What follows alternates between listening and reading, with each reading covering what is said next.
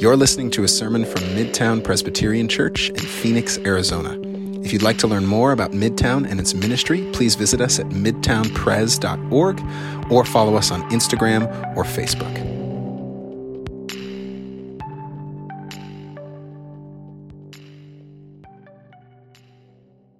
Friends, on the southern coast of Ghana, there's a large pearly white building. It sits just elevated above the Gulf of Guinea, where the blue waves crash in. And this building is surrounded by palm trees. It's called Elmina Castle. It was constructed in the 15th century by Europeans. And it's actually the oldest European building in existence south of the Sahara Desert on planet Earth. Really fascinating. But this castle wasn't home when it was used to romantic tales of princesses, as we often think of castles, or gigantic feasts from kings. This castle was used for the express purpose of imprisoning thousands of African slaves. Before, they were packed like sardines onto ships and sent across the oceans to the Americas or to Europe. And if you visit Elmina Castle today, you can see the terrible conditions for yourself. The slaves were housed in dungeons like this one, in the lowest, dampest, darkest parts of the castle. There were no toilets back in the day, and these are still the original floors, so you can quite literally smell the horror of life here. And there were also cells of solitary confinement. So if a slave resisted in any way, they'd be placed here. They wouldn't be given any food or water until they died. That's why there's a skull and crossbones above the doorway. But these sickening dungeons aren't the only rooms in the castle. If you ascend the stairway directly upward from here, you'll find what had formerly been another shocking location. Directly above the slave quarters, literally built on their ceilings, sat a Christian chapel. It's there that the Europeans responsible for managing and enforcing the slave trade would gather together for their religious practices. It's there that they sang songs, directly above the people that they were egregiously harming. They prayed prayers to God while stepping on the image of God-bearers beneath them. They walked into the religious space, did all of their great religious practices, and walked out to commit heinous evil upon their fellow humans. Friends, sometimes religion can be deceptive to us. Sometimes it can serve as a tool for creating a sense of self-satisfaction. Look at how great we are for showing up. Sometimes it can give us blinders to the true love and justice and mercy of God, and sometimes it can be used to justify heinous evil. Sometimes our religion is the greatest obstacle to true faith in God, because worship without justice is not worship. We're continuing in a sermon series here at Midtown called When Things Fall Apart. We're reading from the prophet Jeremiah. And Jeremiah was speaking at a time when a lot of things were falling apart. The political establishment and the religious establishment, they were corrupt, and, well, he was calling them out at that time in a variety of ways.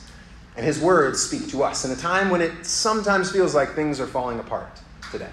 He speaks on how to navigate this as people who follow a God of love, a God of mercy, a God of justice. And so would you open your Bibles with me today to Jeremiah chapter 7. We're going to be reading from verses 1 through 11 in chapter 7. If you don't have a Bible, by the way, we'd love to get you one. Let me know after service, and we'll get you one for free. It's on us. We want you to be able to read with us on Sundays and on your own time. The words are going to be behind me on the screen if you'd like to follow along as well. Jeremiah 7, starting in verse 1. The word that came to Jeremiah from the Lord. Stand in the gate of the Lord's house and proclaim there this word. And say, hear the word of the Lord, all you people of Judah, you that enter these gates to worship the Lord. Thus says the Lord of hosts, the God of Israel, amend your ways and your doings. Let me dwell with you in this place.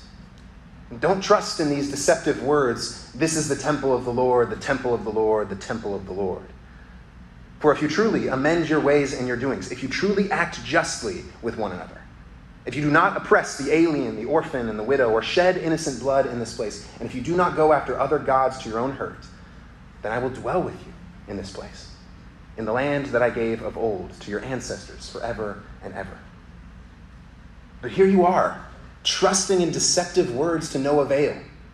Will you steal, murder, commit adultery, swear falsely, make offerings to Baal, and go after other gods that you've not known, and then come and stand before me in this house, which is called by my name, and say, we're safe? only to go on doing all these abominations? Has this house, which is called by my name, become a den of robbers in your sight? You know, I too am watching, says the Lord. This is the word of the Lord. Thanks be to God. Imagine, in the next couple months, you're waking up on a delightful fall morning in Phoenix, and the sun isn't quite peeking through your windows to fully wake you up, so you hit your snooze button a couple times, as many of us do. And as your brain is starting to wake up, you remember it's Sunday, which means there's a worship gathering happening here at Midtown. And so you start to do the church math in your head. We all know the church math. Right? Do I go? Do I not go? Well, if I go, these things I have to do. Right? I have to get ready. I've got to put on an outfit. I've got to get the kids together. I've got to get us all piled in the car. I've got to get there on time. And I know I'm going to need my coffee and my breakfast.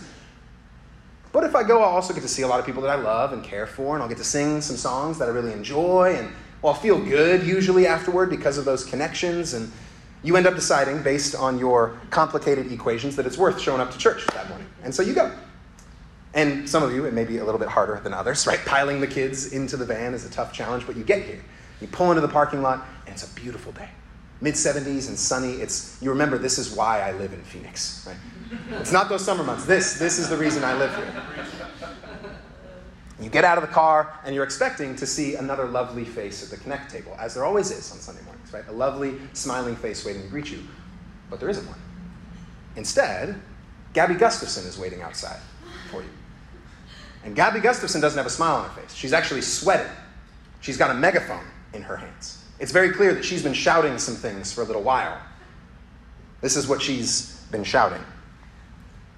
Don't trust the deceptive words that you're going to sing or pray or hear in that room this morning.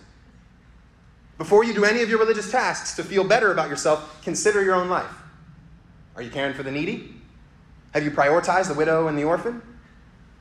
Only if you do those things does any of the religious stuff in there ever matter. So don't think so highly of yourself for coming to church today. Don't think that God can't see your compartmentalized religion. How would we feel if Gabby was waiting for us saying those words outside this space? We'd probably feel a few different things. One, we might be a little concerned for Gabby, because that seems kind of out of character for Gabby. It'd be a little surprising, right? She's sweet and delightful, and why is she yelling at me? That's kind of weird. We also might be a little bit annoyed, right? Who is she to say this to me, right? I put a lot of work in to come to church today, and I'm here, and this is the right place to be. She can't say those words to me. And for some of us, it might lead to some conviction, some reflection. What if her words actually are meaningful? What if those are really speaking to my life right now? That's similar to what is happening in Jeremiah chapter 7 here. We learn that God has called Jeremiah to stand at the temple gate, which was an area not entirely unlike the door to Hope Women's Center where we enter every Sunday. It was a place where most of the foot traffic to the worship space moved in and out. And so that meant that if you were coming to the temple to worship, you walked through the temple gate. He was speaking to every person who attended worship, but not only was he speaking to them. The temple gate was also likely within earshot of the priests who were conducting temple ceremonies, doing all of their professional religious things. So they could hear the words of Jeremiah. He wasn't just calling out the worshipers, he was calling out the ones who led worship. Gabby wouldn't just call you all out, she'd be calling me out too, from where she stood outside. So Jeremiah's message is something that would have offended everyone involved in the whole thing. It's undermining the whole of the status quo of the religion of that day. But why, right? Because isn't it a good thing when people come into a religious space? Isn't that good? Shouldn't we want crowds and crowds of people pouring in through our gates, through our doors, to our services? Isn't that a sign of health? What's wrong with Jeremiah? What's he doing here? What's the point of calling this out? Well, knowing his context can help us see what he might be doing. See, he preaches this sermon during a transitional time in Israel's history. See, Jeremiah was born, the start of his life, under King Manasseh, who was one of the worst, if not the worst, Israelite king that existed in their history. He was utterly depraved and corrupt, and he made that depravity and corruption a staple of the temple, a staple of the worship spaces at that time. He instituted the celebration and worship of multiple gods, and he brought things like dark magic and elevated senses of power and wealth and unhealthy sexual practices. All of that was commonplace in the temple under Manasseh. At one point, he even placed his own son on the altar and sacrificed his son to a foreign god. And anyone who disagreed with him, anyone who critiqued his actions, he made sure to swiftly get rid of. It's actually quite possible, many scholars think, that Manasseh was the one who sliced the prophet Isaiah in half because of his opposition to all of this temple corruption. So that's the world that Jeremiah grew up in. That's the world that he cut his teeth in, this obviously corrupt and unholy religious and social space. But as he got older, something happened. Reform came. Another king named Josiah saw all of this corruption and it grieved him. And so he decided to make sweeping reforms all through the religious institutions. He got rid of all those foreign gods. He got rid of all those evil practices. And, well, temple worship was restored to how it should have been. People were saying the right words, singing the right things, articulating the right messages. Religion was back on track. But Jeremiah saw something underneath that reform.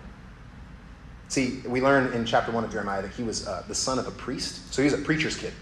And any of you that know preacher's kids, you know that they can see right through any facade. If you are a preacher's kid, you know that even more so. Preacher's kids have this ability to pierce through religious productions because they see the lives of the preachers behind the scenes. They know whether these people are really living what they're preaching. And Jeremiah had a keen eye for this.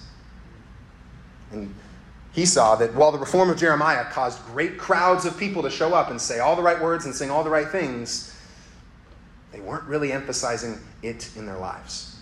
They were living hypocritical lives. They were walking into their religious spaces, doing their religious things, and then walking out and practicing blatant injustice. That's why he calls out the particular phrase that he does here. You might have caught it. He says, "Do not trust the deceptive words, 'This is the temple of the Lord, the temple of the Lord, the temple of the Lord.'"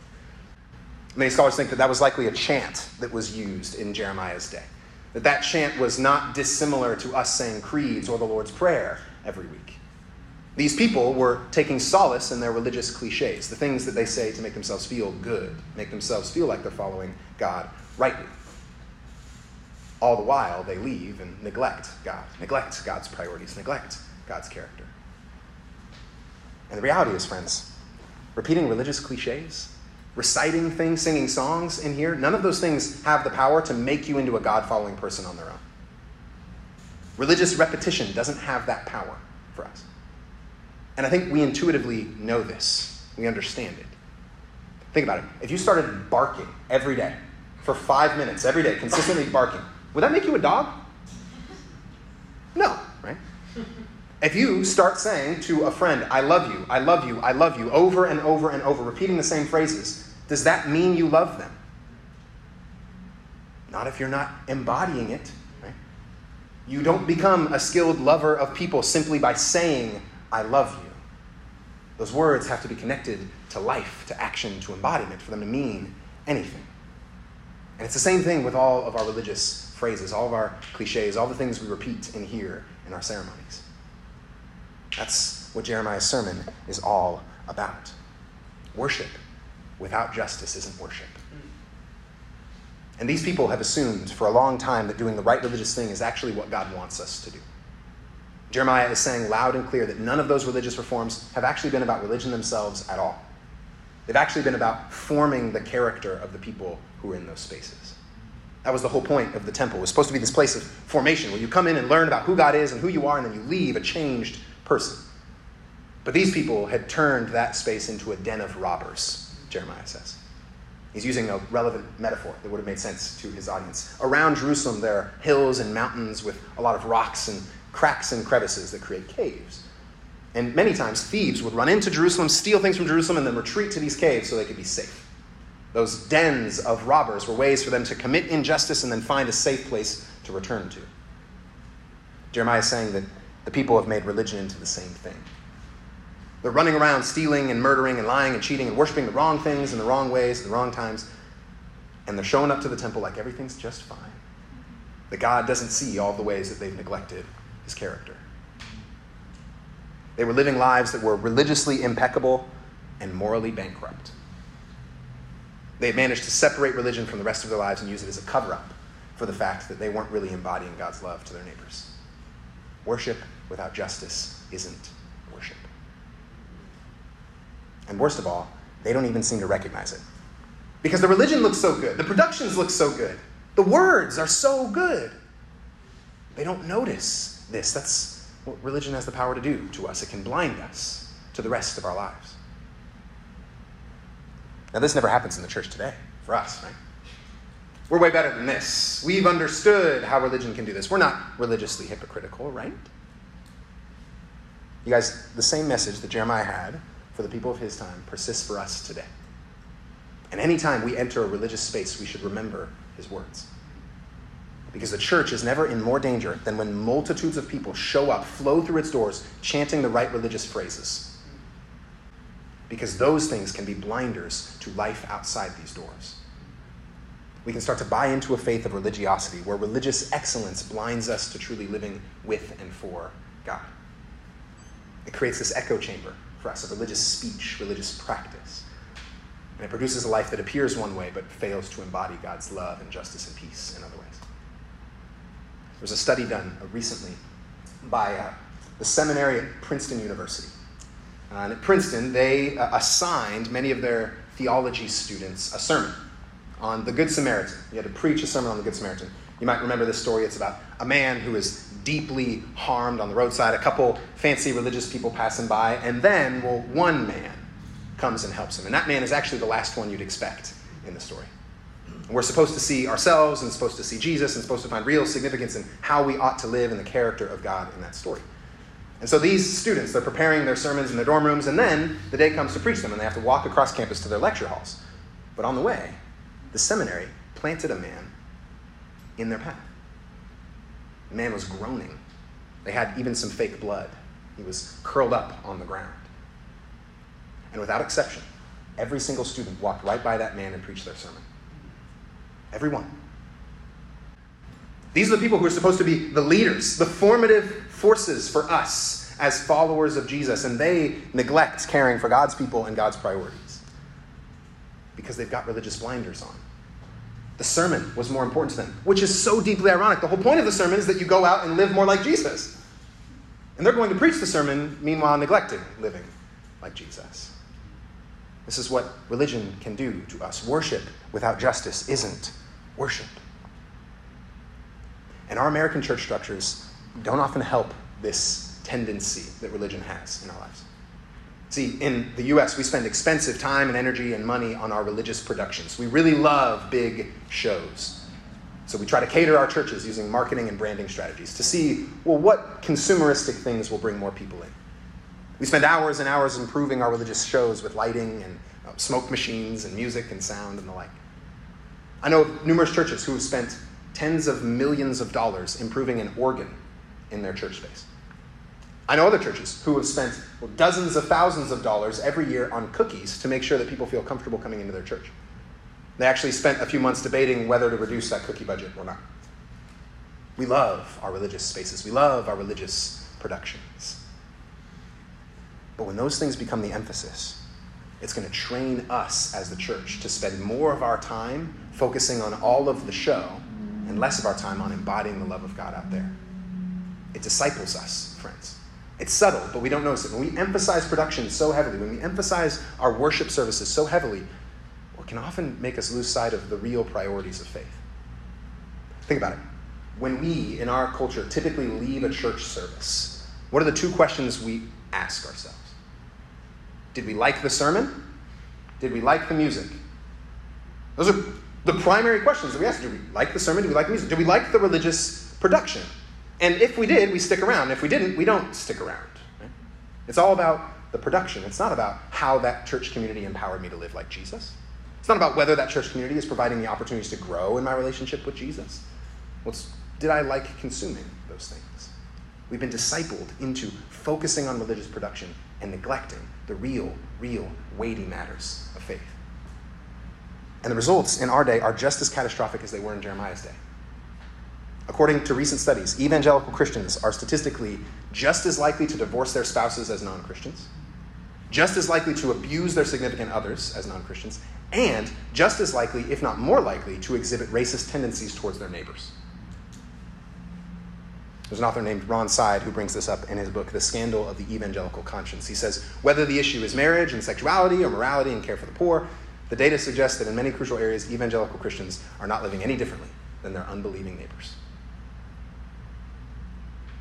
Because the church today has fallen prey to the same issues as the temple in Jeremiah's day. When we make religion the end game and the building up of our religious structures the goal, rather than the mercy and the love and the justice of God, it leads us to hypocrisy. It leads us to undermine the whole basis of our faith, because worship without justice isn't worship. That's why the biblical prophet Amos writes these words. These are words of God to the people of Israel. He says, I despise your festivals. I take no delight in your solemn assemblies. Even though you offer me your burnt offerings and grain offerings, I will not accept them. And the offerings of well-being of your fatted animals I will not look upon. Take away from me the noise of your songs. I will not listen to the melody of your harps. But let justice roll down like water and righteousness like an ever-flowing stream. You guys, if our worship of Jesus doesn't lead us to become more like Jesus, it's a fraud. If our worship of Jesus doesn't lead us to become more like Jesus, it's a fraud. And when the witnesses to the message of Jesus don't look and sound and act like him, then Jesus is going to cease to matter out there in the world at all. We're just as captive to this in our day, and we have to be really careful when we enter these religious spaces. But Jeremiah doesn't stop there. Jordan prayed on hope a little bit earlier, and Jeremiah does give a note of hope in this passage. After calling this religiosity out, he points towards the solution. He says, this is what true faith, true worship, true religion looks like. He reminds the people that if they act justly to one another, if they care for the orphan and the widow and the immigrant, they will find themselves dwelling with God again. God's presence will be near to them. And those three categories, the orphan, the widow, and the immigrant, those are the most vulnerable populations in that time, and in many ways are still the most vulnerable populations for us today. These are people who have no power, no authority, no one else to care for them. Jeremiah is revealing something critical to us here, friends. That our religious practices are always a means to a different end. Our religious practices are always a means to a different end. Singing our songs is never the end game. Serving the poor and the needy is. Reading our Bibles is never the end game. Receiving forgiveness in Jesus and extending that forgiveness to others is the end game. Believing the right intellectual ideas, affirming the right theological principles is never the end game. Applying those principles in love of God and love of neighbor is. The Bible is not about the right information. It's about transformation in our lives.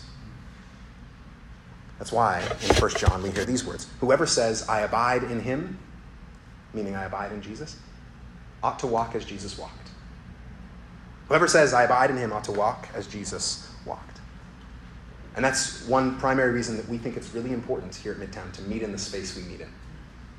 Because we literally can't enter this place without being reminded of the importance of justice, without being reminded of the importance of caring for the poor and the needy, the widow, the orphan, the immigrant.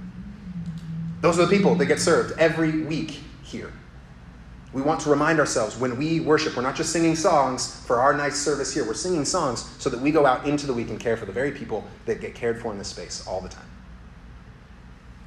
We never want anyone to just come to Midtown because they love the great religious productions.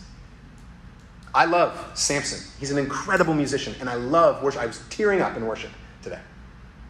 But I know that I don't come to church simply for Samson to sing songs, for me to sing songs to feel good and then leave. I come and get teary-eyed because it sends me out there to love my neighbors better. That's the whole point. We want people to love Midtown because of how they've been empowered to follow Jesus. The ways that we're working together as a community of people to more healthily embody his love and justice and mercy in the world. Because worship without justice isn't worship. It's grandiose religiosity that leads to hypocrisy. Friends, everything we do here, everything we do is towards the end of receiving the love and grace of Jesus and extending that love and grace to the world so that all things might be transformed. That's the whole point of any of this. Being with Jesus in here leads us to do what Jesus did out there. Last year, Emily and I went on a trip to Hawaii to celebrate our 5 years of marriage together. And there was one particular adventure on this trip that involved us off-roading to summit the tallest peak on the Big Island, which was Mauna Kea. That's over 14,000 feet, and we could actually drive a Jeep up to the top, but it sits above the clouds. It's amazing. You see for hundreds of miles. It's a really beautiful spot. So we rented a Jeep and we did some researching to prepare for the trip to make sure we were going in rightly. And we learned an important detail. As you're climbing the mountain, you have to stop at the visitor center on the way up because you're moving from sea level to 14,000 feet in like 30 minutes. And so your body needs time to acclimatize, or else the lower amounts of oxygen at the peak might actually give you some sickness or worse things. So we're driving up and we stopped at this visitor's center on the way to the peak. And we spent about 30, 40 minutes there. And we actually, in that visitor center, learned a ton about the mountain. We learned about its history. We learned the best views from the top when we get there. We learned strategies on how to best drive up. We saw pictures and 3D models and videos, a ton of detail. If you were to quiz us at the visitor center on the mountain, we'd probably pass with flying colors. We learned everything we needed to know about the mountain. Now, if Emily and I just decided at the visitor center, you know what? We know the mountain. We don't need to keep going. We can just head down, right? I've seen pictures, I've seen videos, I've got 3D models. I know everything there is to know about this mountain. Would we really have visited Mauna Kea? Not really, right? We didn't really experience it. We dabbled in it a little bit. We understood some ideas about it, but we didn't experience what it's like to be on the peak. But if we had just skipped right past the visitor center and didn't stop and went straight to the mountain, we probably would have gotten hurt. We would have had some altitude sickness. We may have had some ill-prepared driving. I had never driven up a 14,000-foot mountain before. It's really steep. I needed some tips at the visitor center. We didn't know the weather conditions before we stopped there, which can change very quickly at that altitude. So stopping there was essential for us. You guys, no person who's truly committed to experiencing the mountain will show up for the visitor center. Because that's not the point. The visitor center is a means to an end. But no person who's truly wise will skip right past the visitor center. And the stuff we do in church on Sundays and in our groups throughout the week is the visitor center. And those are places that we learn about the adventure of following God. We study the trails, we ask about the contours, we get encouraged and equipped and prepared for life on the mountain. And all of that helps make us better climbers. Those are essential things. But those visitor center aren't the mountain themselves. They're a stop along the way, and they're designed to get us going out there into the world, onto the mountain, in love and service and in care.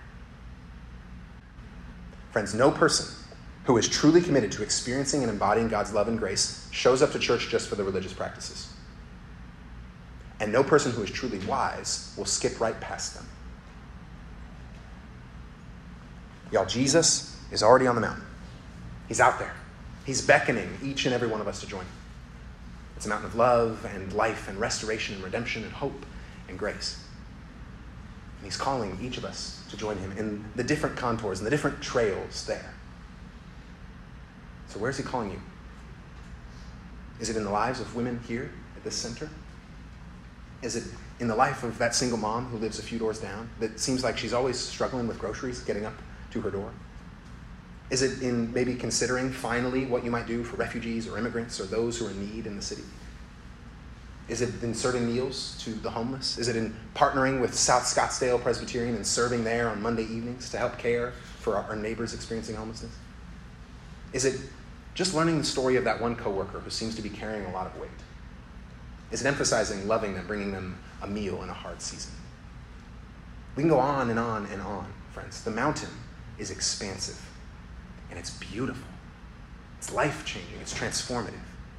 It's greater than anything else that we'd otherwise experience, but it needs to be a mountain that we climb, not a mountain that we just learn about, not a mountain that we just spend time in the visitor center referring to and then walking back down to sea level. So let's leave here transformed by what Jesus has done in us, in the world around us. Let's leave here as people who are listening actively for his call to us to join him out there. Let's walk together to those most in need, to those who are most vulnerable around us, because when we do that, we will find Jesus waiting for us there. We'll find his presence, his life, waiting for us. When we do, we will find true worship. Worship filled with justice. Worship filled with care. Worship filled with mercy. That's what it means, friends, to follow Jesus. That's what it means to participate with God. Would we join him today and this week on the mountain? Let's pray.